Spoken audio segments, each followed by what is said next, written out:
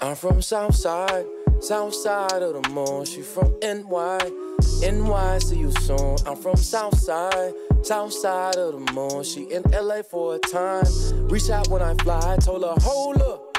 I'ma be there in a minute. I'm like, hold up. I'ma be there in a minute. I'm like, hold up. I'ma be there in a minute. Got the spaceship finished. I'ma be there in a minute. I'm from 300. She from 106 and Park. BT uncut. I used to see her in the dark. She had gold chains, bangle earrings, and some gold rings. Coulda killed me softly, but she let her soul sing. Unplugged. Her shoulders always better with a sword. 808s. They hear us showing out without showing up. I got you, baby. Cause you'll be there when we in the club. Black on, but you boo. I swear I did it just for us. I'm from Southside, south side of the moon. She from NY, NY, see you soon. I'm from Southside, south side of the moon. She in LA for a time. Reach out when I fly, told her, hold up. I'ma be there. All right, Quentin, we are back, and this week we are the new Big 6 3/4. How you doing tonight, Quentin? I'm good. I'm in a much better mood than I was yesterday. Wanted to punt a child, and I didn't. And I feel like that was very big of me to not do that. But congratulations, we're all very proud of you. But I'm here and have not punted a child, so I'm glad to be here. Not yet. Hopefully we'll make it pretty easy. Obviously don't want to bring any children near you while they're in danger of being punted. Another place you may not want to bring your children is backstage to a Progress show. Quentin, oh, God. What the fuck was this? I didn't even know. Saw a friend of the podcast, hopefully future guest Eamon, posting about this one, and just chimed in to add in because all I saw was talking about Ospreay, right? Just whatever, and just added in it's crazy that people act like, oh, he's a good guy, he's just annoying on the internet with the track record that he has. We've talked about it plenty. But how about you feel free to to give the news notes and whatever else you got going on here about this one. Essentially, if we all think back to 2020 when speaking out was spreading all across the wrestling world and really lighting a fire to that horrid environment that was around for European wrestling, that Will Ospreay and some of his transgressions and wrongdoings got mentioned, particularly his blackballing of Pollyanna due to her revealing her truth about being a trigger warning for obvious reasons why we're getting into speaking out and what that alludes to, but for Pollyanna speaking out about her sexual assault at the hands of Will's friend Scotty Wainwright, and that is not where that left off, because the third in Swords of Essex, Paul Robinson, was also mentioned as part of the grooming of a teenage fan that was going on at IPW shows at some point in the 2010s. He wasn't the only one that had been linked to encounters with this child. I believe it was Marty Skrull, the promoter of IPW, Adler, whatever his name is. And Paul Robinson admitted on video, crying in his car, to these things. He admitted to them. Like, these things happen. He admitted to this stuff. And Progress, as a few other companies were doing at the time, were trying to make goods and trying to make their shows safer or whatever, and says, oh, we're going to do this, and we're going to have a team here that that looks into wrestlers past and things like that, and we're going to make these shows safer or more comfortable for our workers, for our audience, or whatever else. And then immediately they brought Paul Robinson back. Do you remember that? Tim? I do. And they kind of tried to say like, oh, well, backstage or whatever. He's not going to be like a talent or something like that. Uh-huh. Like that made a So difference. Do you remember that? yes, they decided to bring Paul Robinson back, and everyone's like, "What the fuck? I thought that you guys were trying to change things." So that becomes a thing. You don't really hear much about Paul Robinson being on Progress shows much after that. And now, a few years later, it gets announced over the weekend that Progress and TNT Wrestling, I guess, done an investigation and that they've concluded that Paul Robinson can come back and work for their promotions. And it just so conveniently happens to go along with the fact that Will Ospreay will be back and working Super Strong Style 16. Um, Yeah. I don't really know what to say there other than obviously it's fucking gross. It's gross on a few different levels. Obviously, like we talked about Will Ospreay, you alluded to it there. Is everyone likes to paint him as this aloof, non malicious guy, but I mean, he said he pretty much laid out a condition that if I'm coming back, Paul Robinson has to come back, and was making life hell for a woman that was sexually assaulted. Like these are things that have happened. These are things that he's done that he continues to do. These are aggressions on his part that he continues to act out. And I don't maybe I don't know. I don't know if people still do it, but I don't know how long we're gonna just keep letting him do this stuff as if he's like fucking like isn't he like 30, 31 now? Yeah, Like 20 he's 30. he's a grown fucking man, guys. Like he's a Yeah. grown adult man. He's not 22 anymore.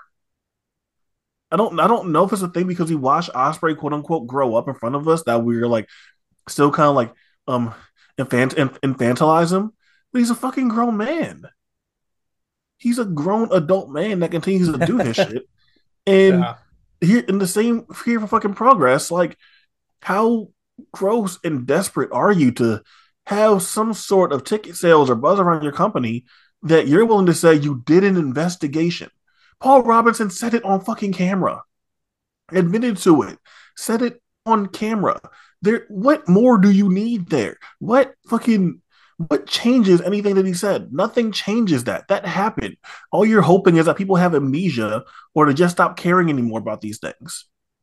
There's nothing that changed because of an investigation. None of that story and what he admitted to changes. Yeah, I, no, I mean, I go don't ahead. understand. I just don't get it. And it's not like I think that progress is fucking above doing shit like this. They like use like transformative and restorative practice, like practice language in order to like in order to like justify trying to book certain people. And like you didn't even do the fucking work in order to do this. Yeah. Like you again. We remember this. This is something that we got mad about years ago. It's like you are adopting transformative and restorative language and making it seem as if you're like really trying to make these changes, but you're not doing anything. You're not actually doing anything. It's fucking empty. It's hollow. You're not saying or doing shit. And here we are a few years later, where they, I guess, stopped caring about saving face, whether it's like because of the new management or whoever else, that now Will Ospreay's back. Paul Robinson was investigated and now he can come back. And it's like all the fucking book Will Ospreay. And I get it. Will Ospreay's one of the biggest wrestling stars in the world. I get it. So like like whatever. But I just I don't know, man. It's not even really a ton that you can say there because obviously we agree it's fucking gross and weird and dismissive of everything that happened back then and just not worth any of this. But yeah, man, this European wrestling continues to be a cesspool. It's it's so pointless too. Like, why even say that you did any investigation or anything? Like, again, like nobody who cares is gonna believe you. And anybody who doesn't care, like they don't want to, they don't care about the investigation, right? So like, just don't even say anything about an investigation. Like you said, just using the hollowness of the language to act like you're doing something. But like everyone sees all like completely through it at this point. It's this company has been fucking terrible about this, and I think that they think that they've done enough to like the management shift and all this stuff, and that they can just kind of start over. And like that's another part of it that I just don't understand. Why did anyone buy this fucking brand? Like really, they should have just let it go, let it be gone. Like if someone really wanted to start a wrestling company, they should have just started a different company at this point. It's ridiculous that anyone even kept this thing going. And I tried to watch the most recent show. I don't know. It's so funny because I completely forgot about this news, and I was like, you know what? I'm gonna throw it on. I'm gonna try to watch it. It's just like I mean, people say like, oh, it's a shell of the former self. I mean, it doesn't even resemble the old Progress really in any way. There's like absolutely no point in even saying that this is progress. This is progress. At this point, just like should just call it something else. And the fact that they have to co-promote a show with TNT just also shows where wrestling is at. TNT is kind of, I mean, I would say it's like the GCW of England, but like, I mean, kind of is just because of the size. But um, if you really look at it, it's more like the ICW of England or something. You know, it's like at that level, kind of. And that's what they have to piggyback off of because that's like kind of what's drawing on the indie wrestling in the scene in the UK. Same in the UK as here, where like deathmatch adjacent stuff is what works. But yeah, I mean, I watched this show and it was fucking grim, man. I mean, terrible, terrible stuff. Um, they have there's another wrestler named Rio that really threw me off because I saw it said Rio on the fucking card and it's a different Rio than the one that's in AEW, and like change your name there. Dan Maloney looked good. Have you seen him? He's supposed to be doing New Japan, so good for him. Hopefully get away from this, even though he's obviously been shown to be completely full of shit and probably not a good guy either, but whatever. I like watching him wrestle. But yeah, I mean, Jesus Christ, like this stuff is just fucking brutal. And like again, just let it go. Like you're not getting anything from being progress and running chapter 152, you know, for the love of progress. Everyone. But we have to do a joint show with this fucking scuzzy deathmatch promotion to be able to like do a big show for All In Weekend because that's part of it too. They're running a show on All In Weekend, joint promoted with TNT. And we got to bring in, like you said, Will Ospreay because that's maybe our only chance of drawing a house at all, which is also sad because I mean, I don't even know if that's going to work, really. Like, if you're in the UK and you want to see Will Ospreay and you've been able to see him pretty much as you want at Rev Pro, do you really want to go to Progress to see Ospreay? Yeah, like what? Like, yeah, I'm really looking forward to the fucking Will Ospreay Spike Trivet match. Yeah, I'm really right. looking Like, forward to Will Ospreay and Cara Noir. Like, give me a fucking break. No, yeah, you like, got nothing that you can see in Progress from Will Ospreay that you couldn't have already seen in Rev Pro, and you're probably not going to get the rest of like United Empire and get like New Japan guys really on the show because I don't think New Japan's pretty close in their partnership with Rev Pro. They just got back someone that they sent on excursion to the UK who primarily wrestled in Yota Tsuji with Rev Pro, and they pushed him instantly into a title match. Like I think they're pretty happy with their partnership with Rev Pro. I don't really think that they're gonna like fuck them over and let their guys wrestle on Progress shows. Obviously, Ospreay has a special deal because he probably has a carve out in what he can do in England compared to other guys, you know? man, I don't know. Again, I'm not surprised. I guess it's just like, when do they? When will they learn from these fucking press releases? When will they Yeah, right. when will they learn from these statements? How many times? How many times do they have to get dunked on for a statement before they're like, you know what? We're not really good at these things, so let's just do the bad thing and take whatever comes with it. And take whatever comes with it.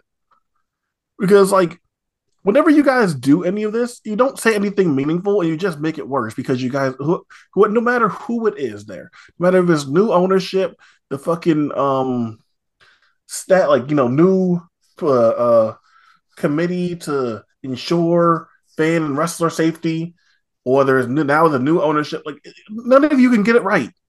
None of you, not Glenn Joseph, not fucking the OJMO when he was there and then got booted. Not not any of you guys can seem to get this right. Yeah, really, just let it go. Just let it go. Again, just be a wrestling company. But I mean, I'll go back to it again. Just call it something else. Even just keep running the shows. Do everything else the same. Call it a different name. Who fucking cares? And just run wrestling shows, and no one will say a fucking word. You could bring back Travis Banks like they probably want to. You can, you know what I mean? You can bring back Marty Scroll at this point. Like, just fuck it. Like, call yourself something else. Don't care. Just be XPW UK and do whatever you want. Okay, oh, you can pause the recording real quick, right? Yeah, yeah. Yeah, can you pause it real quick? All right. Yeah, we had to take a quick break there just to talk about how cool we think all of you guys are, but we didn't want to make you blush or anything. So yeah, we're back, Quentin. I mean, I think that that's enough. We talked about progress enough at this point in general over the years, and then also this specific one. Especially because what I watched like part of one of their shows recently, and that's probably the most progress either of us have watched in years. Um, I don't know. Have you tried to watch any lately? I think I was trying last year because I was like, oh, like Warren Banks is the name that people had mentioned. Let me go watch Warren Banks matches. I was like, oh, he's not very good. No. So I was like, okay, Um, never mind. yeah, Ricky Knight Jr. He's got he's kind of got that same thing like all the like Roman Reigns and the Usos, all the Anoa'i guys have, where like you can tell that like at some point those genes are gonna kick in and it's gonna fall apart, but he's not quite there yet. It's already coming for him though. He like his tights are getting bigger and bigger. But solid worker, him and man like D Reese had a really solid match that I would say would like, well, yeah, like I said, I think I even said like this would be better than like most anything that would be on like a GCW show. But other than that, I mean, there's not much to watch. I would not recommend it. Um, did you check out any of the DPW Gato Move stuff that came out? It came out relatively recently. No, I did not. I did not get a chance to check that out. Was there anything worth watching? Uh, Violence is Forever versus Calamari Drunken Kings. I only watched the night one.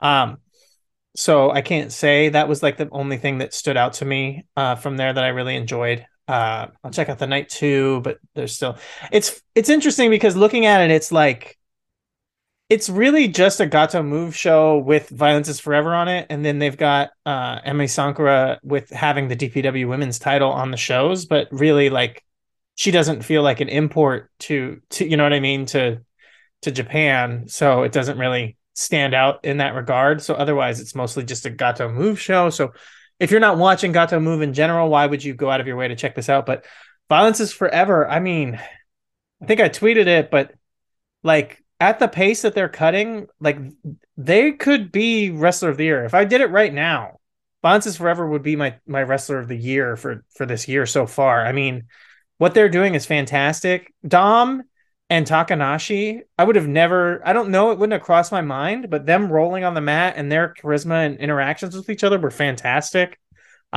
Brooks obviously has always been a great tag worker and does really well in these settings. Him and Kevin Koo had some nice interactions here and there, but yeah, the main takeaway was Dom and Takanashi, just how good they were together. Takanashi did some fucking sick ass spots and cool things throughout the match that I thought were really good. Like, yeah, I would definitely recommend checking it out. Really, really cool tag match. And again, just continues this Violence is Forever year. Like after a couple of years of kind of being off and, oh, maybe Kevin Koo actually as a singles is a big deal and all the great matches he was having. And obviously Dom was out a little bit, not in the best of health, but they're back in full force this year and really making a run for it. I mean, Jesus Christ, with this and what they've been doing so far already, like, God damn, they are good. So yeah, that would be about it. King of DDT, maybe we'll cover it more later. I don't know if you've seen anything yet. Yeah, I think we could revisit that next week. But Yeah, cover yeah, some stuff there, but definitely do go that. ahead. Yeah, Higuchi has something to prove. I think after his title reign, he's back and he's wanting to show that he could still be the man, and it's been fucking sick. Um, but I guess the main event, the main thing we were going to talk about here tonight is. Well, I Oh, was did you gonna have something say, else? I was gonna Here, go say, ahead.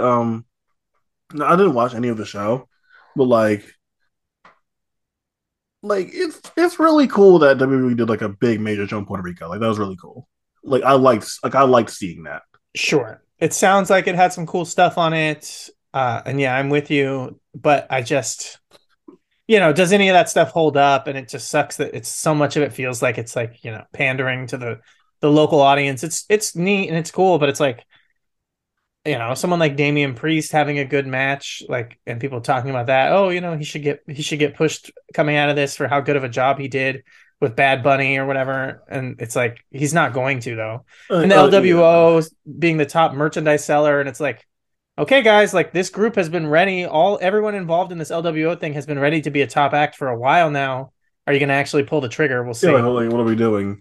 No, Yeah, but no, definitely. It just, I think it was more interesting to me to because I'm watching. I'm like, man, like I'm fairly sure like Bad Bunny's like the biggest musician in the world currently, yeah, and it was just like watching that and seeing the reaction to everything, like his entrance to when he wins and things like that. I'm like, man, how fucking funny is it that after like so long of like outdated pop culture references or like bringing in celebrities that weren't relevant anymore or past their peak, you get Bad Bunny and he like so genuinely loves doing this and wants to do this that you get the biggest star in the world on your yeah, product like on a semi-frequent basis.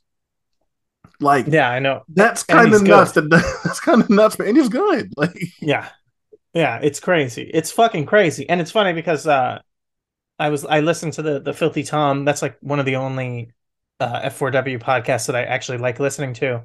Um, and they've kind of brought that up, and it was like, oh, is Bad Bunny like the biggest celebrity to ever be in wrestling, like fame wise? And it's like kind of yes.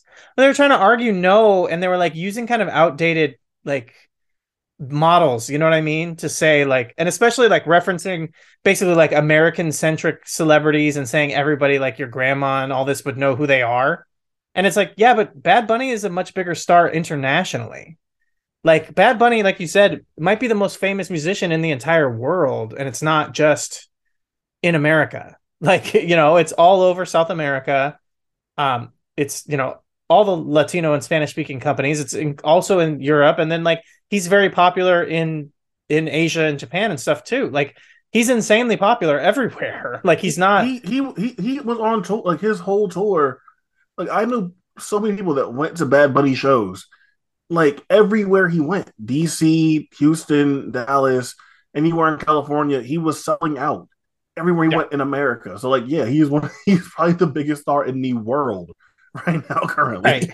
Yeah, I think it's celebrity is different now than it used to be, but I still think that you could argue he's the biggest celebrity in the world, which would default make him the biggest celebrity that's ever been in wrestling, because there's not really another case of someone being this big of a star and being in wrestling. I said like Mike Tyson and Mr. T, and I'm kind of like Mike Tyson, I guess I can maybe see. Mr. T, I think, is iconic. I think people would know who he was if they saw him, but I don't think he was as famous internationally as Bad Bunny is now. You know what I mean? Because yeah, Bad Bunny is gigantic. Headlined Coachella. I think he was also like on Saturday Night Live or something, and he's fucking wrestling for WWE all at the same time. Yeah, Uh, it does movies, sells the most tickets. His album charted for the entire year, basically. Like Jesus Christ. his album charted Yeah. for like the entire year, like really high. It was like top 10 or some shit for the entire year. Right.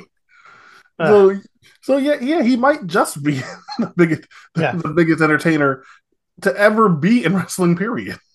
Right. It's nuts. It's really nuts to think about. But it's like after years of them not knowing how to do anything, like Yeah. Right. they land on that. again. Oh, context from Mike Tyson, by the way. Um, Mike Tyson, when Mike Tyson went and did WWE, that was 96 or 97? 97? 98? I 98. think it was 98. 98. Okay, cool. Yeah. That's after he was in prison for 3 years Yeah. for being convicted of rape, and that is also a year after him fighting Evander Holyfield's ear. Yes. So So he was not champion. Yeah. no, He was so already disgraced. Yeah. it might so you could say from any publicity, good publicity, I guess, but Sure. it'd be a wild stretch to say Mike Tyson in 1998 is anywhere close to the kind of star that Bad Bunny is right now. Yeah. I mean, he was very famous at the height of his power. He was very well known, but yeah, he was on the back end at that point because even after when he bit Holyfield, that was kind of I think that was the when his crest. After that, it was all downhill. I always remember like he was out of the public eye. People didn't see him as much. All that stuff. So yeah, he was not as big of a star at the time. You could say people remember him or knew who he was, but he was not. Again, popularity wise, he was more disgraced. Like people are not necessarily as like I definitely want to tune in to see him at the time if they're like have kind of negative feelings towards him, and that was definitely true that they did. And it sucks because I don't know, is this even worth getting into? I remember at the time, kind of like people trying to spin it somewhat like oh that it was like a racial thing, but it was like unfortunately like Tyson was a fucking bad dude, like you just mentioned, convicted of rape and literally bit someone in a fight. It was like a totally different situation. Like it was not, but whatever. That is not the point of even talking about this, really. Um, but yeah, he just was not at the same level of popularity, let's say, The that point Bud is Bunny is now. currently like WWE currently has the biggest entertainer in the world wrestling for them. Like currently, not someone Right, that at one point was this big, like, but currently the biggest artist in the world. right. And like makes this entire Puerto Rico thing. Really? Like, I mean, this Puerto Rico show, a lot of it has to do with having Bad Bunny. Like, I mean, that made the show as big as it was. Like, fucking, I mean, it would have been big either way, but it feels even more like a big deal. And they really should run with it. Like I said, the LWO thing has gotten over huge. People are like, they're saying that they keep being like in the top merch sellers. It's crazy to think because Dominic kind of taking over Judgment Day and having Damian Priest in the group and their whole vibe almost like turns that into a Latino thing. Your two biggest stables in the company are fucking Latino. Like it's nuts to see how that goes in WWE, and it maybe speaks to some other cultural things about America and the way that we're turning more that more Latino and obviously it's been showing for a long time, and companies have been smart to use luchador and Latino stars to you know actually draw for the past few years, and now WWE maybe finally seeing it a little bit more. Um, we'll see. And it is kind of like damn, like AEW doesn't really have any Latino stars that are at this level. No, not at all. I mean Sammy, not really. He doesn't even try to claim it, and he's not really, he's like tries to claim Spaniard and all that, and doesn't really present himself as Latino, and whatever, that's his thing. They thought they were gonna have Andrade. They got Roosh, I guess, and his whole group, but they don't push them as top acts, but they could if they were smart. And then you got to just like you said, just falling into WWE's lap, even though how terrible they are.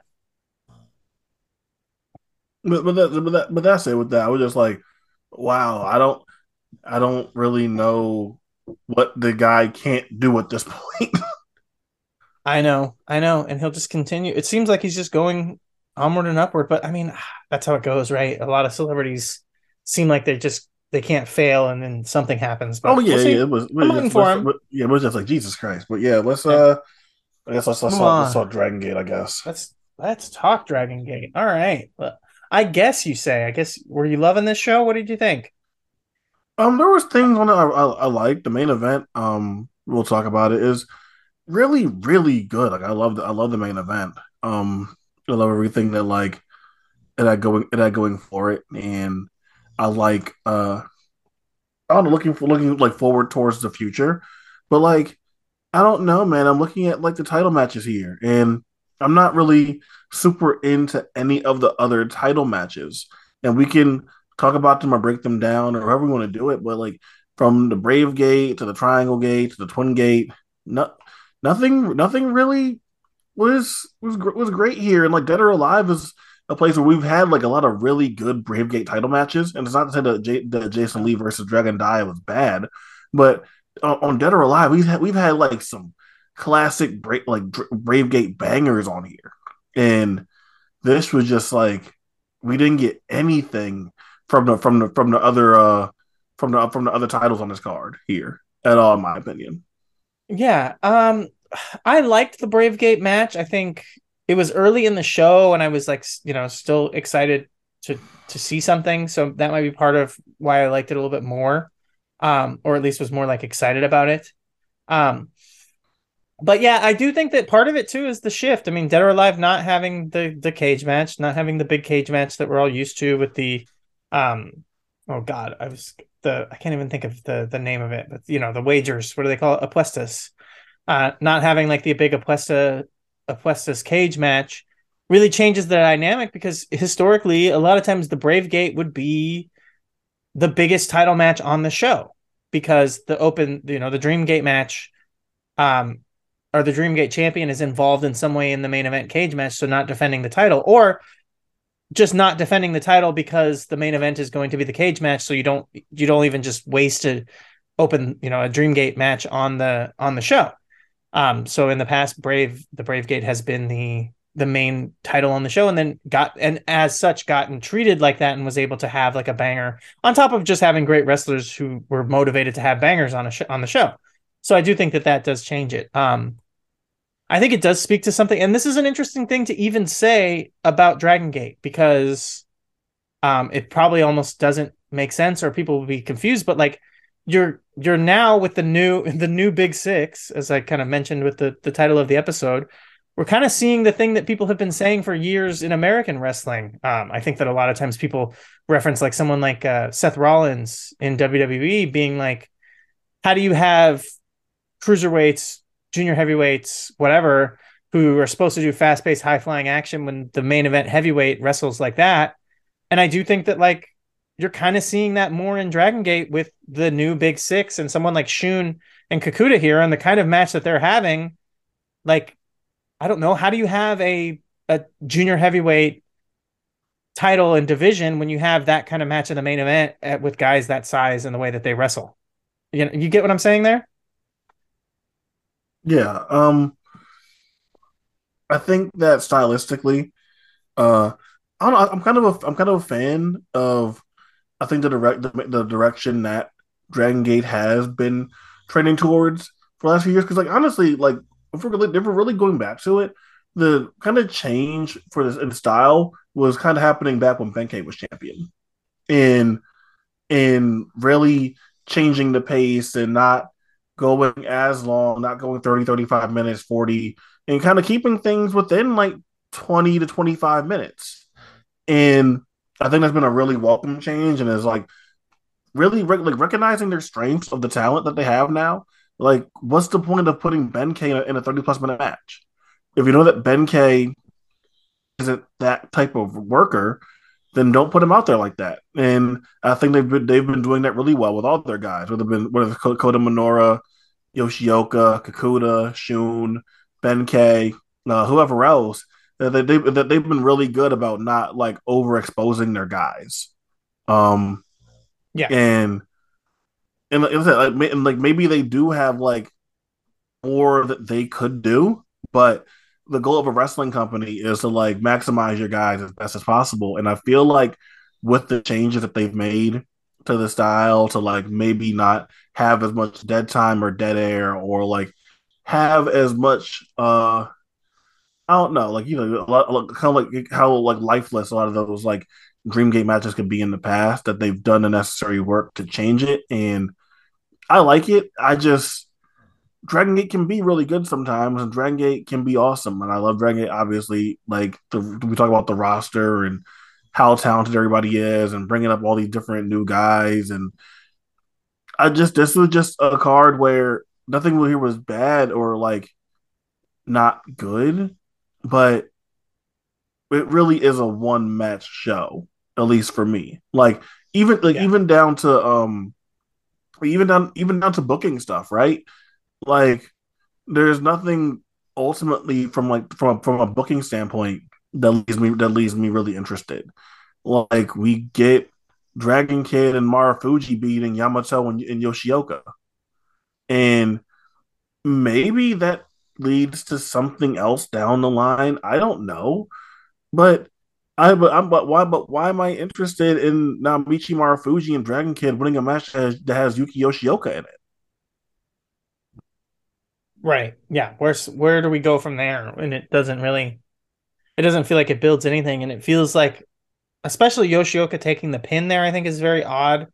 Um, because I mean, the only way that it makes sense, and I think, is just like that he's phased down because he just had the big run with the Dream Gate. And it's like, okay, he can take the loss because he's still got some heat on him from his title reign, but it doesn't feel like it means anything. And it just feels like you're just throwing away a loss for him because you think like he'll be okay. And it's kind of like, again, yeah, it just goes to show how much of this show feels like afterthought and just kind of whatever status quo. I mean, especially after um, that Stardom show that we just reviewed, where they changed every fucking title to then see a show like this, where like they only change the Dreamgate Championship in the main event, and then all the other titles stay the same spot. You know what I mean? It just like goes to show that, like you said, it's like one match, one focus, one big thing, and everything else is like even matches that don't have a title, like you just mentioned, that tag match, like the win doesn't really seem like it's setting anything up. And then everything else just stays status quo with the champions kind of getting token defenses, and that's it. And then you get the main event. Which, I mean, the main event was to me was a big shock and good, but I don't love the booking, if I'm being perfectly honest, big picture. Like in the moment and everything else I like, but I just don't know about how we got here. But either way, I will say that the opening match I liked. I would have liked it to have been longer. Because as you talked about, that there wasn't a lot to sink your teeth into on this show. Pagatori and UT are always great together, and the stuff that they did in the opening tag match was a lot of fun. And then you add in, Jackie Kamei, who's tons of fun, and Nagano, who's really good for his thing. And it's like, yeah, this is a fun, sporty opener with some actually interesting stuff here, and you don't even give it 10 minutes, And it's like, UT's insanely over. He's just back, hometown, all that stuff. Why not give this more time? Why not make this a bigger thing? Especially when, like I said, it's one of the more satisfying things on the fucking show. So yeah. No, yeah, I definitely really enjoy this. And like honestly, like maybe my second favorite match on the card. I think. Yeah. I'm pretty sure that's my second favorite match on the card. But right. like again, like it just it's dead or alive, man. I'm looking for at least like something else and to sink my teeth into here. So I thought that was really solid too. To your point about the booking in the main event, I guess we can just go ahead and go there. But before we do one more thought before we unless I'm sorry, go ahead. No, go ahead. Go ahead. Oh, I was just saying one more thought is as you talked about it there with like how the Dreamgate matches have changed and the pacing and all that stuff.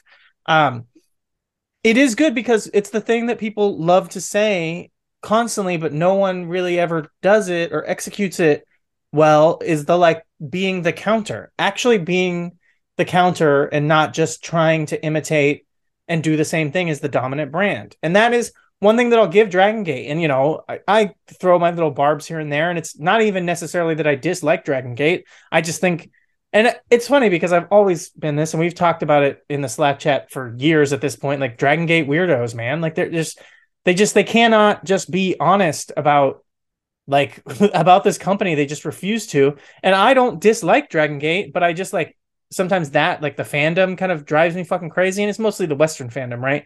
But the thing that Dragon Gate does is be the counter to New Japan. And they do that super well. And I have to 100% give them credit for that because every other fucking company feels like they have to copy the epic main event style of New Japan, and that's it. And Dragon Gate, and we talked about this a long time ago, and it's just continued to be true. Dragon Gate has not fallen into that trap, and they do offer a counter. They offer a clear-cut counter, and that's why I think it's easy to fall into that hole of the same thing that, everyone does here, where it's like tribalism and you pick a side, to be like, oh, well, I don't like the big company, so the number two company can't do wrong and they're great and everything they do is perfect because they actually do something different.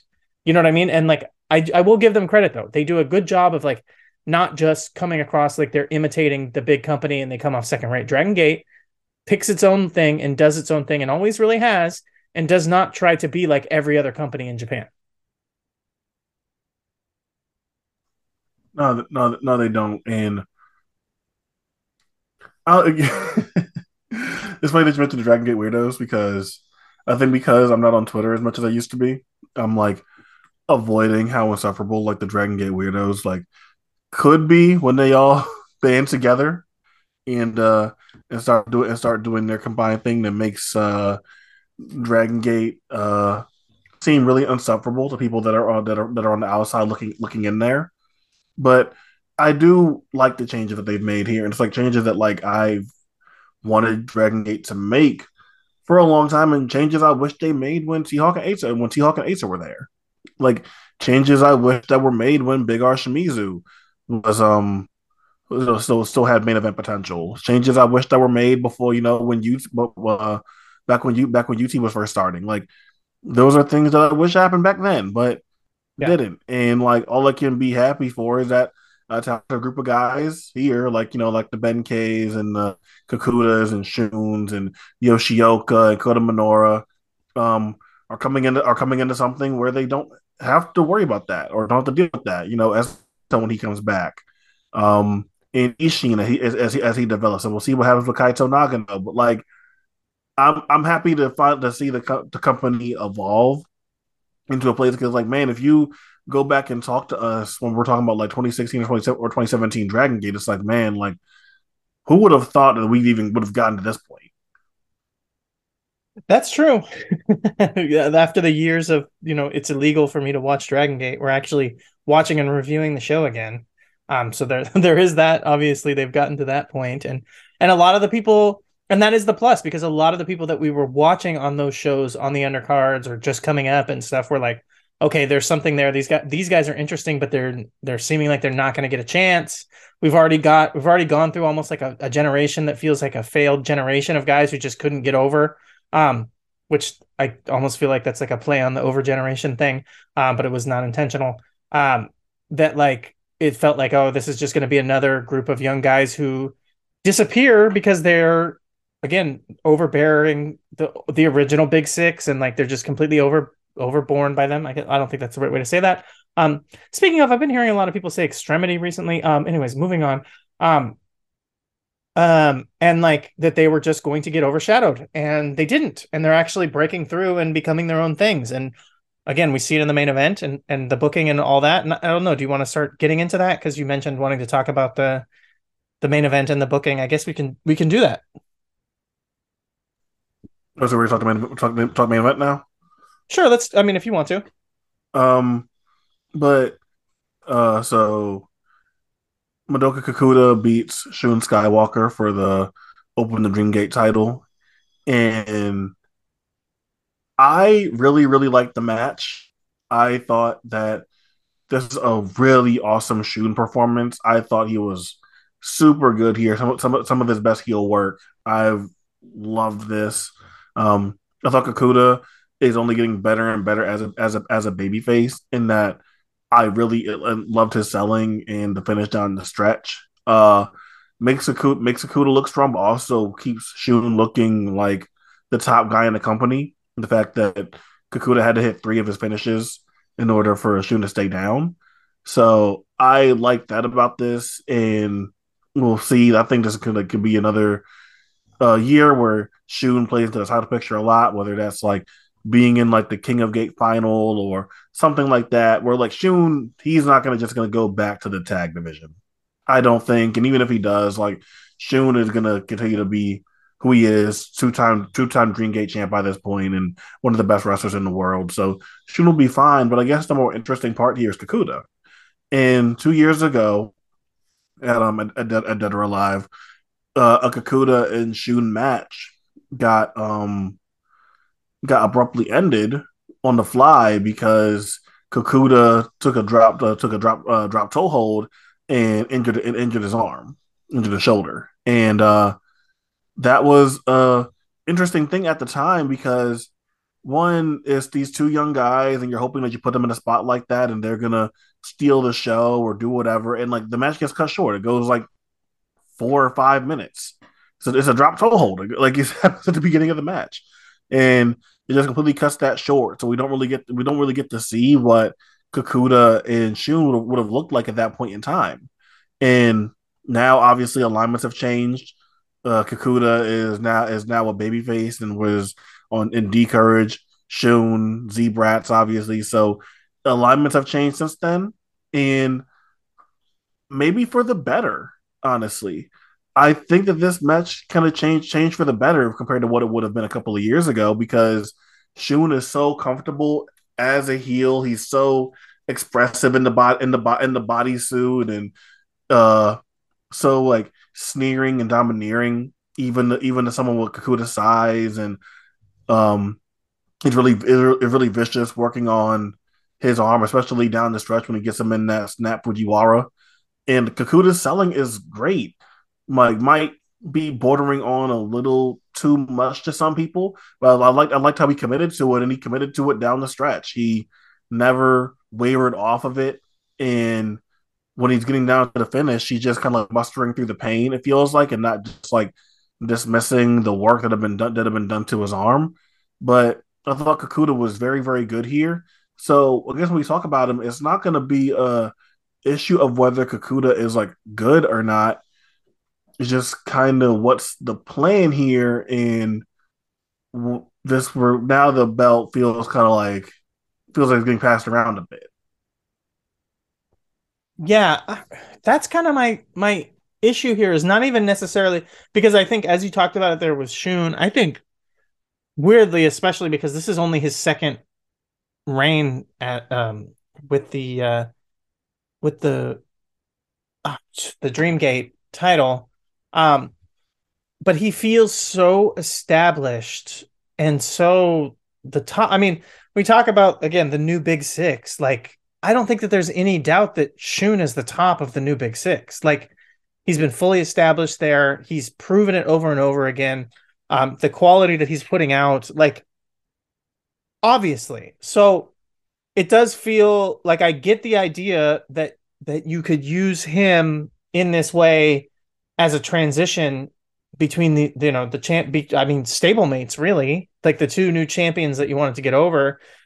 So I don't necessarily. That's not even necessarily my issue that it feels like it's passed around because I get the idea in that like Shun can take a quick reign and not have it hurt him because he's already has the credibility comparatively to everyone around him. And it also helps because now it pads his numbers. Now he's a two-time champion. You know what I mean? Like, and you can continue to build that up. But my issue is just I don't necessarily see I didn't necessarily see why Yoshioka needed to drop the title when he did. It felt like his reign, honestly, there was still a lot left there. And especially if he was just going to drop the title to then transfer over to this, I don't think it needed to be, like you could have waited, honestly, even a little bit longer and had Shun even have a shorter reign in between.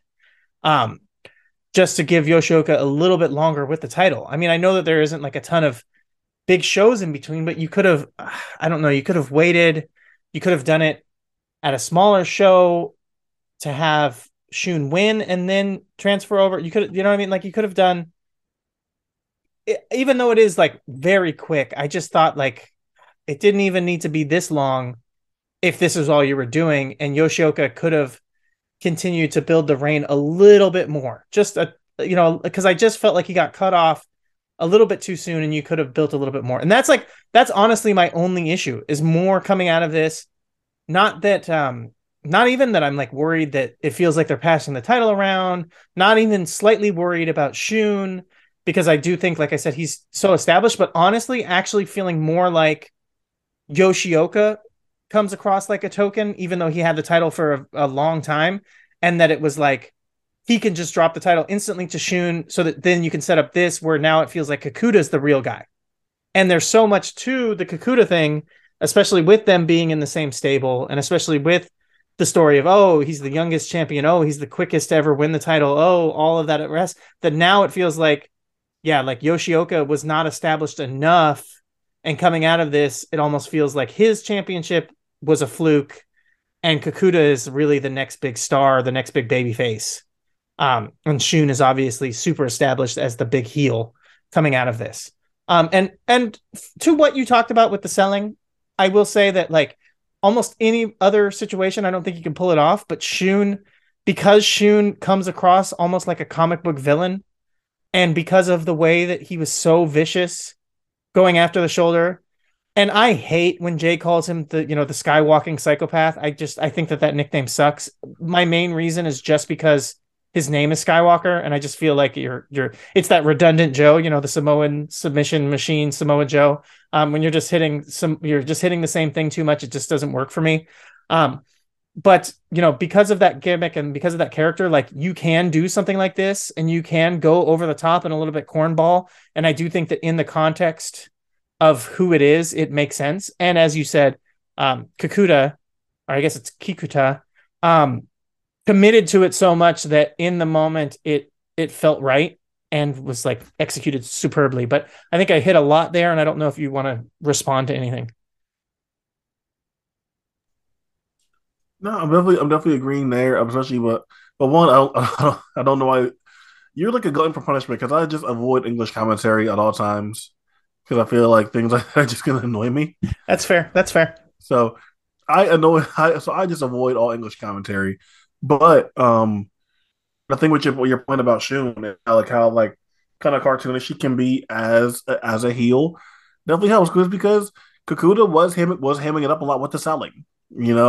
I liked his commitment to it and how much he was leaning into it, but I could see someone thinking it was overly theatrical or a little bit too much. But I think it balances out and like works better because Shun as a heel is doing the exact same thing.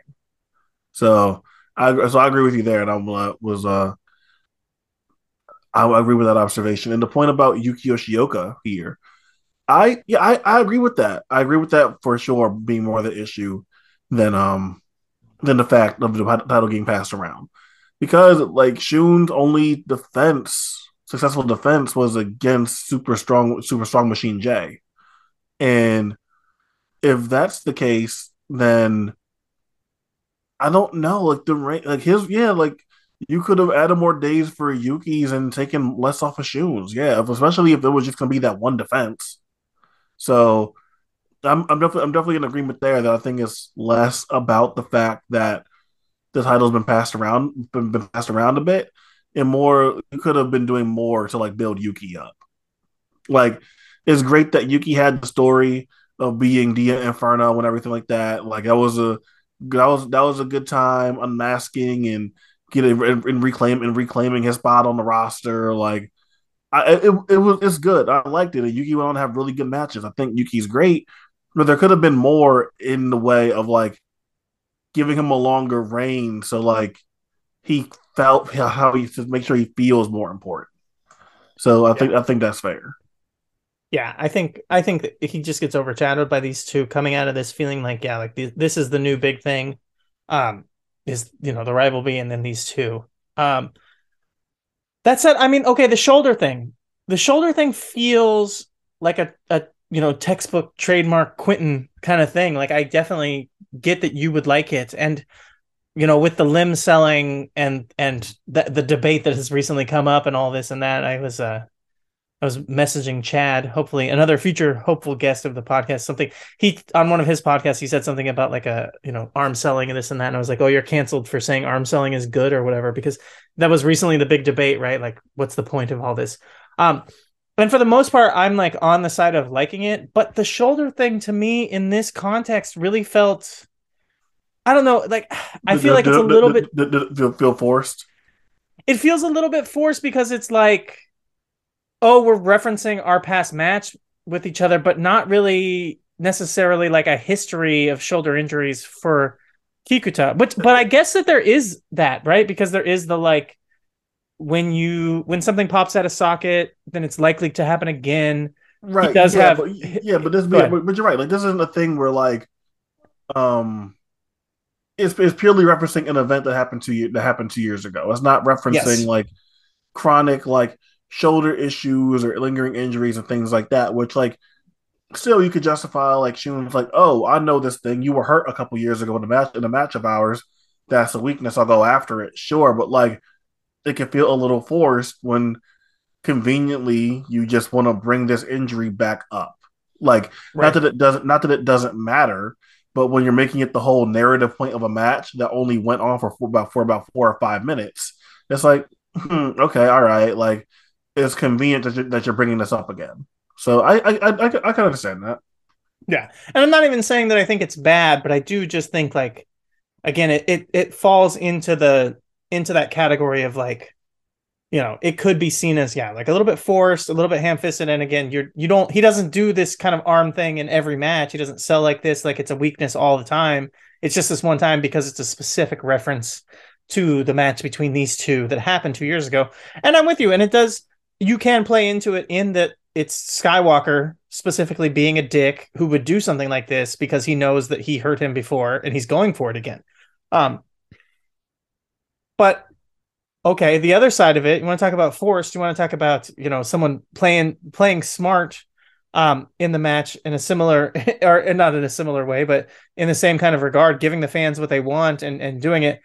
Do you think that Kikuta intentionally tucked part of his tights into his cheek there to give everybody a little bit extra hip hop show for the match? Because that felt a little on the nose. The guy's winning the title, and he gives everyone like a 3/4 cheek show off in the middle of the match when he's well known for his ample posterior. Look, when the audience doesn't know that they're really they're about to see the title change, you gotta do everything you can to send them home happy. Yeah, give them what they want, even if they Make it don't more know what's memorable. going on. Honestly, make it more memorable. Like like everyone's gonna pop for a title switch, and like why not do it? Why not do what you can to make it even more memorable? Yeah, exactly. But but yeah, what do you think about? Okay, this is one thing that crossed my mind, and I will give the shout out to the Open the Voice Gate boys because I don't think they did this intentionally, but they were talking about kind of everyone's spot and where they belong and the kind of the classes and the generations and all this. And one person that they brought up and like where does he fit in? And they had different feelings was Big R Shimizu, the big boss. I don't even know. I'm like trying to remember what they call him now. I think they just call him Shimizu. I don't even know what name he goes by primarily. I guess they call him the big boss Shimizu. Um, and one thing that crossed my mind, just referencing where he's at, this and that, and we talked about the past 10 years and the history and all this. Um, Big Boss, kind of the thing that should have made him Big R Shimizu, the thing that felt like it was going to be, what established him and moved him forward and made him like a thing, was his rivalry with Shingo, right? And it felt like because if you remember when he was first kind of getting established as his own thing, his rivalry with Shingo was like really cool and he couldn't beat Shingo. And eventually it was like he's going to beat him and it's going to be a big deal. And then kind of nothing ever happened from it. And then you turn around and you look at Kikuta and everyone kind of like thought this guy's got something, but it felt like that switch flipped after the tag match that had Shingo in it. And do you think, do you remember the Big R and Shingo rivalry feud thing? Yes. Okay. Do you think that Kikuta and Shingo was better, or do you think it's just like a clear, obvious like changing of the guard when it came to booking philosophy? Because it felt like they could have done this exact same thing with Big R and they didn't, but they just pulled the trigger with Kikuta and actually made something of it. Yeah, basically, because like it's never been a talent issue with Big R. Like Kakuta, I think he's very very good right now, and he can become like a great wrestler. But Big R Shimizu has had years where like you could argue he's one of the best wrestlers in the world, and I don't think you'd sound crazy. Um, so he's definitely like even honestly even more so than T Hawk, right? Because Yeah. I think like just constantly watching Big R like be put in a goofy gimmick, then come out of it, get pushed, get like a Dreamgate #1 contender shot, or get a Dreamgate shot, and like still lose. I'm like, man, like how many different times is this gonna happen where this guy like makes the dumb gimmick work, and he still isn't given any sort of reign there. So like, I definitely think that like Big R took his lumps so someone like Kakuta can thrive. Honestly, Yeah. because like if we were in a different time, a different booking regime, or if like Big R was coming up now, I don't think Big R would face the same problems. I don't think he would. I think that Kakuta definitely gets the benefit from the fact that like Shimizu went through this already, and they're not in a position to waste time or buy time with their guys anymore. They realize what they have to do and have some urgency behind it. But back then with Big R, they didn't have that. And all I can sit there and be happy that they feel that with Kakuta, because now we see where Big R is, where he's a really good worker. He's gonna be on the Dragon Gate roster for I guess as long as he wants to be and continue to be one of the most consistent, solid guys on the roster, a really reliable guy that you can do anything with. But they just decided that they didn't want him anywhere near Yeah. that belt. Yeah. But I mean, he's a guy that they can heat up as a challenger in a second, right? Like Exactly. at any point, they can just boom quickly and he can be a challenger and you can believe it. And it's just crazy to watch. And you talk about the bad gimmicks, but fuck, man, doing Ultimo Dragon cosplay and he made that work. Like, come on. Like, again, you talked about it. He's fucking just a very phenomenal wrestler who just doesn't get it. But I thought about that because it was like, yeah, the whole like, oh yeah, the Shingo match, the Shingo tag match seemed like after that was when like it really just changed and this the switch flipped. And it's very funny to say that about Kikuta and then like turn around and be like, did the switch flip or was it just like, hey, after this we're pushing you to the title, right? So it's Mm. like that was really what it was. It was not being in the match with Shingo, which I mean, maybe being in the match with Shingo really fucking turned it on, or maybe they were like, he's getting over. D Courage is really popular. We're gonna put you in this place, especially intentionally, just to shine you up, and then after this, we're off to the races. Because that's to me, that feels more like what happened, right? Mm. Like it was intentional since then that this is where they were going. I think that's true too. I think even then, like I'm not sure what I would have expected him to win the Dream Gate so soon. Right. Like, Oh, go ahead. I wouldn't have put it past them to do it at some point during this year. But yeah, I definitely wouldn't have expected it to come so soon. All right. Well, again, I guess I don't know if you've reviewed the match as much as you wanted to there, or Oh no, anything else you wanted to say about that oh no, I think we got all of our Matt thoughts out the way. and the booking. Yeah. Yeah, so King of Gates coming up, so we'll see how this winds up shaking down, heading into Kobe in a couple of months. Like there's a few directions it could go. Um, I wonder if Kakuta is still going to be champion heading into Kobe World. Like I'm not sure if he has a defense. He's going to have a defense in between then. But we've seen Dragon Gate kind of change course a couple of times, like leading into Kobe World and having title switches. So I'll be curious if Kakuta is champ heading into Kobe World. But if whatever it could be, if it's like a decourage match Yuki and between Yuki and Kakuta, if they're gonna do Kota Minoura in Kakuta, or if you want to go like go ahead with one of the veterans instead, and you want to do like Yamato or Doi or whatever in one of these spots, then I'm not mad at it. I'm just very curious as to like what the plan is right now for Kobe World. But I guess we'll see as like King of Gate shakes out. But I think we got all of our thoughts out regarding that. Yeah, it is interesting because it is kind of like where do you go for Kobe World coming out of this? But I guess you've got King of Gate to kind of build that and tell that story. But right now, I don't. It looks wide open and it looks interesting because it is. You do think like okay, you want maybe a strong draw as the challenger if Kikuta is the champion going into the show, but I don't know. Like you said, I don't know if that'll be it. They could definitely switch things up last minute, but they don't really have those established stars to go to. So I think they got to go with it, and then hopefully put him against someone as the challenger. And I don't know. But the Twin Gate uh, match beforehand, I talked about that none of the titles changed hands. And I really, going into this, would have assumed that they would have, just because that's kind of the nice thing about having the titles on an outsider group with the Congo champions, is that you basically expect that any big defense that they could drop the titles, because you want to get the belts off of the outside guys at any point. Um, Match was solid. The one thing, and it's I'm not even being disrespectful, but it is funny because it does feel like at this point, there's a lot of good wrestlers in Dragon Gate, and we talked about the roster is solid, but hearing the Dragon Gate fans who are like, Keno should be full time in Dragon Gate, whatever. It's like, okay, you guys see a good wrestler and you just are like so fucking enamored that you want him in your company.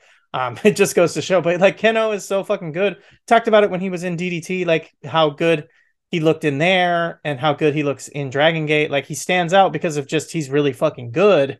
And that's why everyone wants him. And it's just like, yeah, it's not necessarily that like, oh, he really fits into Dragon Gate. It's like, no. Keno is just fucking sick. He's a really kick-ass wrestler. I don't see it in Ishin, and people are getting excited about him, but I just don't.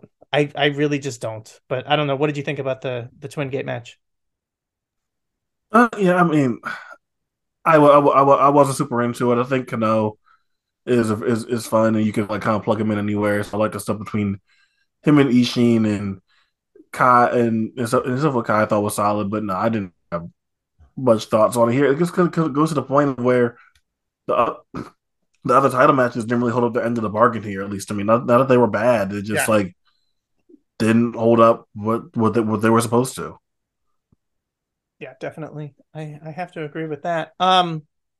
It's a bigger segment, but the Dragon Kid Marufuji versus Yamato and Yoshioka tag team match, and then that leads into the post match stuff with Ishikawa. Um, I don't know what you mentioned. The kind of the finish and the booking not making any sense, and it kind of doesn't. And I agree with you on that. I agreed with you on that. But what did you think of the actual match itself?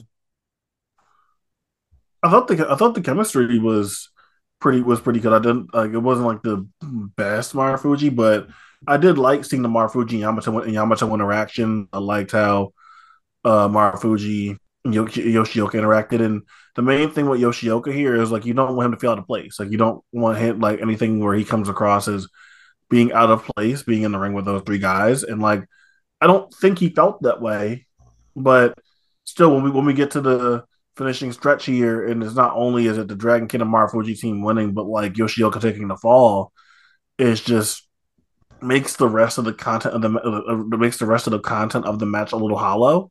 But like otherwise, I thought it was solid, and I didn't feel like Yoshioka was getting like uh young boyed or dismissed Yeah, throughout it. Like he felt like he was right there with those guys, and then he happened to be the one that took the fall.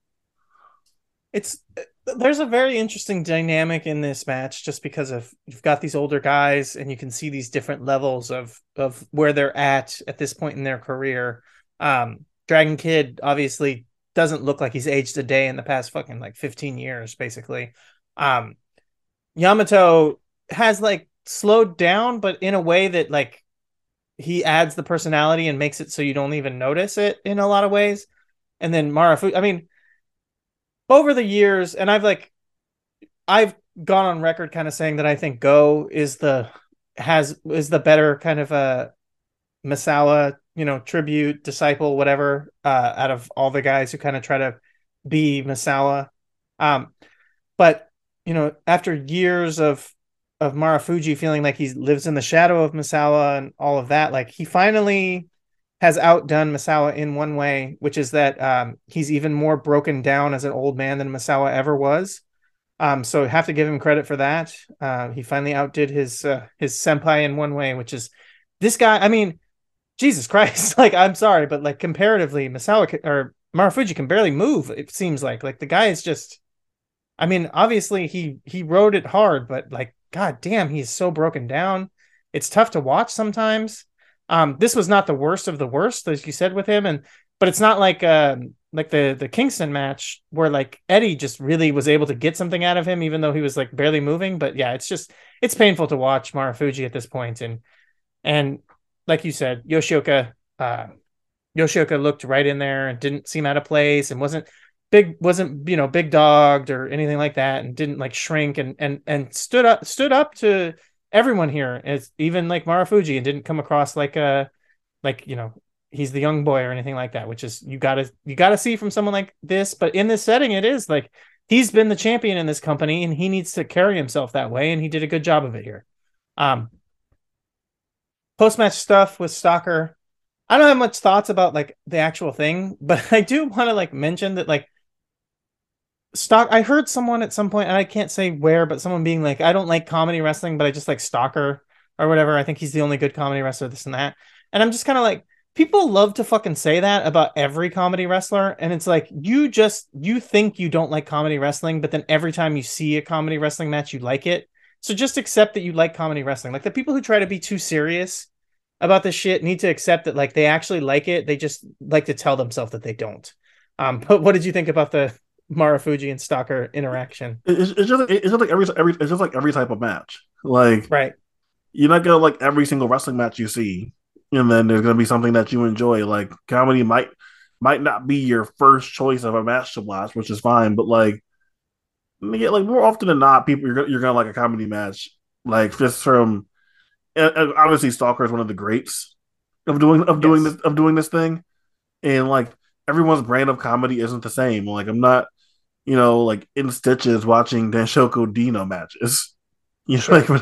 like I'm not really just that head over heels for them, but like Kikutaro or some old Chuck Taylor stuff or things like that. Like yeah, that's like really really funny. Or like some other acts that aren't coming to my mind right now. Or even just like other like goofier acts in Dragon Gate, like Yeah. who actually like make me laugh and get a laugh out of me. So I feel like people have like just like how there's variety in like fucking whatever other type of wrestling, there's variety when it comes to comedy, and like a certain person's comedy just might not be your thing, and like you don't like Dino or whatever the DDT brand of comedy is, if you want to like lump all DDT comedy into being Dino, which is what I feel like people do. I feel like people lump like all of like DDT comedy into being Yeah. like this is where they like show ass in like where Dino like imitates performing fellatio or some shit, right?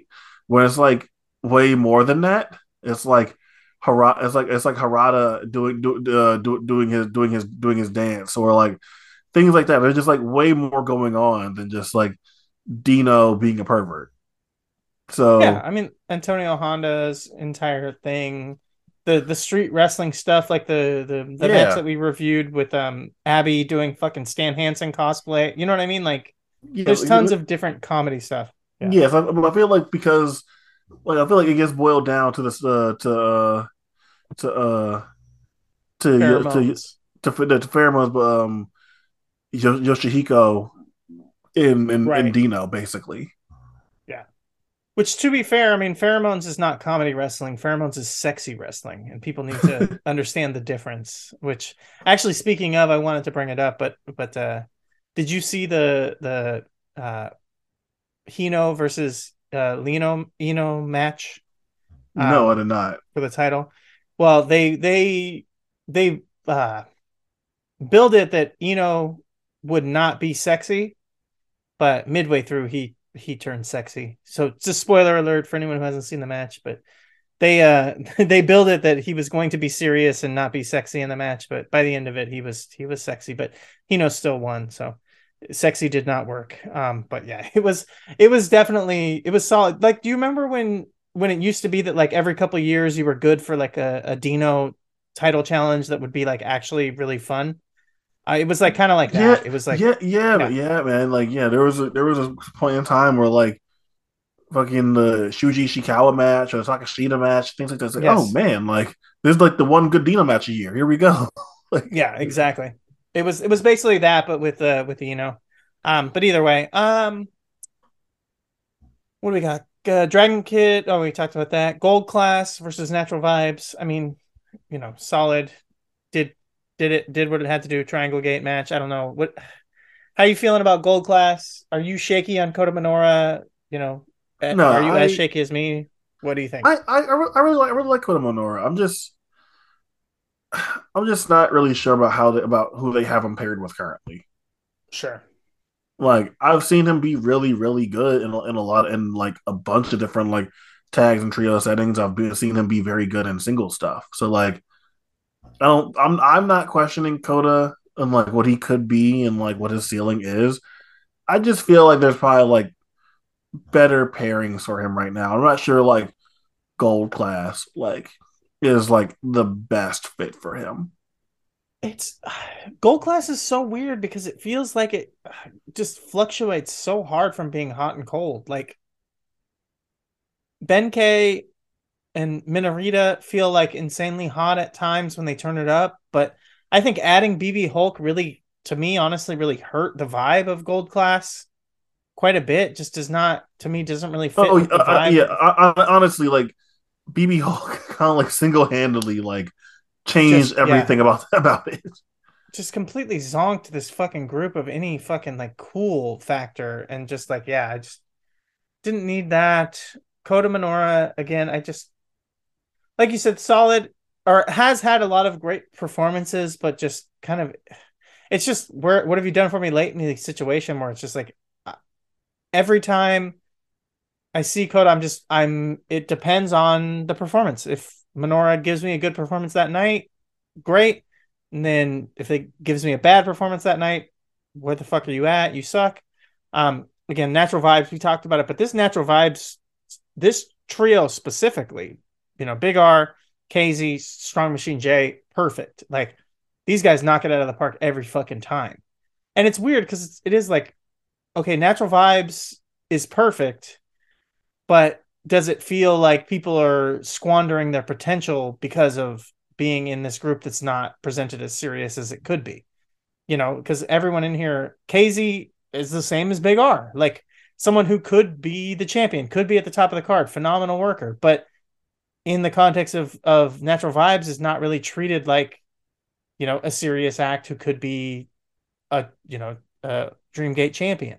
So like I don't know, where do you come down on these groups and maybe like the stables needing a major switch or even like just a huge shakeup in general? Like they like to do unit disband match and then like one unit breaks up, but then it feels like you don't get enough freshening up off of just one unit disbanding and then like a couple guys moving here and there and then some other people grouping. Like it really does feel like Dragon Gate needs like a hard reset with a lot of like multiple units disbanding and reforming.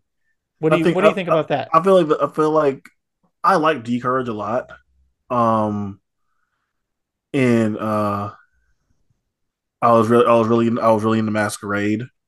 So so Sure. like they've hit on some of these groups, and I think just currently the way that things are aligned, like you have like you have these guys that you have like you want to keep building up and have these visions for. Like Kota Minoura hasn't won the Dream Gate yet, but like he's gotten shots, been in been in the King of Gate final. Like this is a guy where you clearly have like plans for him, right? I just don't think Gold Class and the way it's currently constructed is the way to like is like the best vehicle for him. And then here the other problem is that now you have Kakuta and Yoshioka, which may not really be a problem. We've seen guys like get pushed and be champions while there's another like main guy in the same unit as them. So like that's not really that big of an issue. But I just feel like we're missing certain people. We're missing got where like I feel like certain people have been heels for a long time, and it can maybe be time to change alignments. Like I feel like someone like Hyo is a very very very good and serviceable heel, might be time to change it and like do something different and have him work with like someone like Minoru or someone else in like a tag team or a six or be part of a trios team. Um, I think that having Minoru go out there with like Ben K and BB Hulk aren't like people that are like super complimentary of his style at this point in time, and like all you really want to do is go out there and like have memorable matches and do your job and get more over. And I'm not sure that like having those two with you as your partners is like really making the most out of like Kota Minoru and what he's good at, what he's best at. So I don't know. Like they're good on heels. Like they have Ishin and they have Shun. So they're like good on heels in terms of like their like main young guys. SBK when he comes back, we'll see what's done with him. You can only assume he's going to be a heel, but man, yeah, I think that like between like Natural Vibes, Gold Class, like there has to be like a little bit of shaking up going on. Yeah. Well, I mean, you also got M3K, which feels like it's not long for this earth, really. Um, just because of it kind of feels like a unit that was set up just to tell a story. Um, so yeah, you've got like 3 units that could really break up or switch around or do whatever you want with them at any moment. And then you've got Z-Brats, and Z-Brats is the only real full unit that feels like good at where it's at. And then you mentioned D-Courage, and I agree with you, but D-Courage is 3 members, right? So it's kind of like D-Courage needs more members, and you don't really have anybody who makes sense joining. So yeah, a big shakeup I think would be necessary to kind of move forward here. And you've got plenty of people that are ready for freshening up. And I thought that this, the Triangle Gate match here was a good place to talk about it, because you've got 2 units going up against each other who are like just incredibly, I mean, not even just stale, but do feel kind of stale, but also feel like not in the right spot. Because I would say Natural Vibes is a perfect unit if they were willing to just present them more serious. Like, I don't even think they need to change anything. Like, I think that you can continue to have the same group do all the same stuff and just be willing to say that they're a main event act, and you're fine. But they don't want to. It seems like they don't want to present them as a main event act. So either way. Um, Underneath that, Doi and Ultimo Dragon versus Z-Brats. I love Doi, but like this it's really getting annoying to me that Doi is giving his worst work in Dragon Gate when he's supposed to be the special freelancer. And a big part of it is just what we're talking about, that Dragon Gate is built around faction warfare and being in units and all this. And because of the way that Doi is presented right now, he's not really being presented as part of a unit, and I think that would help a lot, because him just tagging with fucking Ultimo does not, just being here is not really doing anything special. And this match felt like most of the whole point of it was just setting up this like mask stuff between Diamante and Ultimo. And I don't really know where they're going with this. A lot of people seem to think that this definitely means Diamante is going to take his mask off, but I don't necessarily think that that's where this is going. I don't think that this is leading to anything. What did you think about the match and overall what I'm saying? No thoughts on the match, honestly. It's just kind of there, but I don't think. No, I don't think I don't think Diamante is leading to a mass thing for him. I don't think Yeah. so. Yeah, me neither. I think that people are reading way too much into it if they think that this is like means anything between Ultimo and Diamante. I think Ultimo would lose his mask for a lot of money. I think that he's smart enough, even if he is, not truly a luchador. I think he's spent enough time in Mexico that he knows how it works. So if Ultimo ever drops the mask, it'll be for a lot of money. And I think that it would be worth a lot of money in the right context, but I don't necessarily know if that context exists anymore. If it was like Shun Skywalker versus Ultimo, then maybe you have something, Sure. but not. Well, I was just thinking like, oh, go ahead. But either way, I don't think this is a vehicle to get Diamante to take his mask off. But even if it was, like, I feel like something like that will also be better served like doing it with like Shun. Yeah. Oh yeah, no, definitely. That'd be a better story. Um, I was thinking more like in actual lucha in Mexico, and Ultimo Dragon dropping his mask in AAA or CMLL, really, but I just can't think of how that would happen. You know what I mean? But if CMLL could get Ultimo to come in and drop his mask to like Atlantis Junior or something, and he gets a ton of money for it, I think that they would love to do something like that, right? But I don't think it'll happen. Is there anybody in Mexico right now who's like collecting masks? Is there anyone who's like actually won masks? Um, not currently. There's not Not like a really, right? big. Yeah, there's not like a big like kind of like mass collector guy that's like Yeah. that's going on right now. If there was somebody like Ultimo, I could see him dropping it for a lot of money before he retires to somebody. But other than that, I just don't think it happening, and I don't see a point to Diamante dropping it. Dragon Lee or Jason Lee versus Dragon Dia. You didn't love this. I won't say I maybe I think I like it slightly more than you. I think that a lot of people would probably have this as their number two match of the night. Um, I think Jason Lee is interesting, but gets more credit than he deserves. I think Dragon Dia is kind of underappreciated in Dragon Gate. I think is which is weird. I think that he does some insane shit that would get really over in basically any other company, and just does not get the attention that he deserves here. And I think I tweeted something that was like, could you switch Dragon Dia and Okatani and have no one notice? And it was just because they both have red hair. Was kind of just the joke there. But like, yeah, if I think if Dragon Dia showed up anywhere else and did like the Commander versus Vikingo match in another company, people would lose their fucking mind, and he would be like, a huge star just like those two. And unfortunately, in Dragon Gate, people just don't notice the shit that he does, which is fucking nuts. That reptilian move, his finisher is crazy. Like that is that's a big time GIF move. It was happening in GCW, but in Dragon Gate, no one notices it. But that said, this match was like a lot of spots and, not a great story or much else to it, and relatively quick. And like you were saying, wanting something special from this, you don't really get anything special here. And part of that is I think that Jason Lee just is not dynamic. Again, like I said, I think people are kind of go crazy for him, like there's something special there, but I don't connect to him. I don't see the emotion, drama. I don't really get anything out of him. So that's kind of I think where he loses me is that like other people maybe think like he executes some moves really good here, and maybe if you like his selling, then you'll get into it. But I don't connect. But I don't know if you have any thoughts. No, I'm really big on Jason Lee. Like not as like a big potential main event guy, but I always really liked him since he's coming to the company. So this is one of those rare times where he's let me down though. So like maybe you're proven right in this instance. I echo the same sentiments about Dragon Dia, and if like certain people saw him or he were given like certain levels of exposure or a platform, he could blow up the same way that we saw some of the lucha guys have for the last couple of years. But yeah, I'm actually one of those people that are like super high on Jason Lee, but I think that this wasn't one of his better nights. Yeah, I mean, I'm willing to accept if I'm wrong at some point, but I don't know. I've tried really hard, and I think there's some stuff that I've liked from him, which is like when he's doing more like big bruiser kind of stuff. I think that he's actually pretty good at like he threw an elbow in one match that I was like, this is the best elbow I've seen since like Chris Hero, basically. But like other than that, like I just again, it's the emotion thing. I just don't connect to him. Um, but I could be proven wrong, and we'll go from there.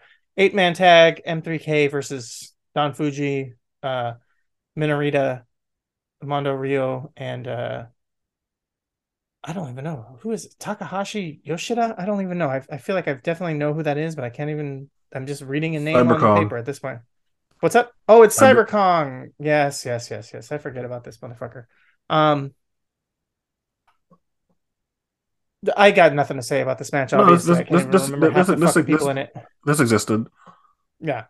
Mina Rita and Motosuki Jr. both cool. I like watching them. They're I they're like them. they're they're, Yeah. they're getting there. Yeah. And then the opening match we already talked about. UT.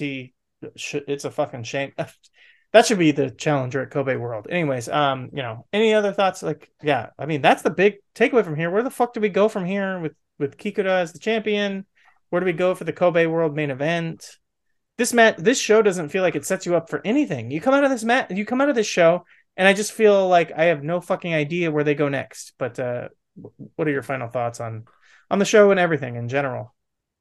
Uh, it was a fine show. Gets carried by a great main event, and yeah, just leaves you with more questions than answers, which sometimes can be a good thing. Uh, I'll reserve my judgment for that as King of Gate goes on and we get closer to Kobe World. But you definitely leave this show with more questions, and I'm very curious to see like what the response is to some of those questions that I have. Yeah, I'm with you on that. I don't know if we have anything else to talk about before we go. I don't think so. I think we could just head out. Oh, there's a We can go. Just let me go wallow in my pain and despair that the Celtics just got blown out. uh that's that's fucking terrible. Yeah. There's a lot of terrible stuff going on, but I guess Quentin, feel free to close it out for the evening. You can follow me on Twitter at QT_Moody. You can follow Tim at ROH Dutch. You can follow the podcast network at WDKWPN. If you're feeling so kind, you can donate to us on coffee and fund my trip to go yell in the Boston Celtics locker room. I just want to go yell at Joe Mazzulla for as long as my heart desires. But that's it for us. Thank you all for listening. Hope you next time.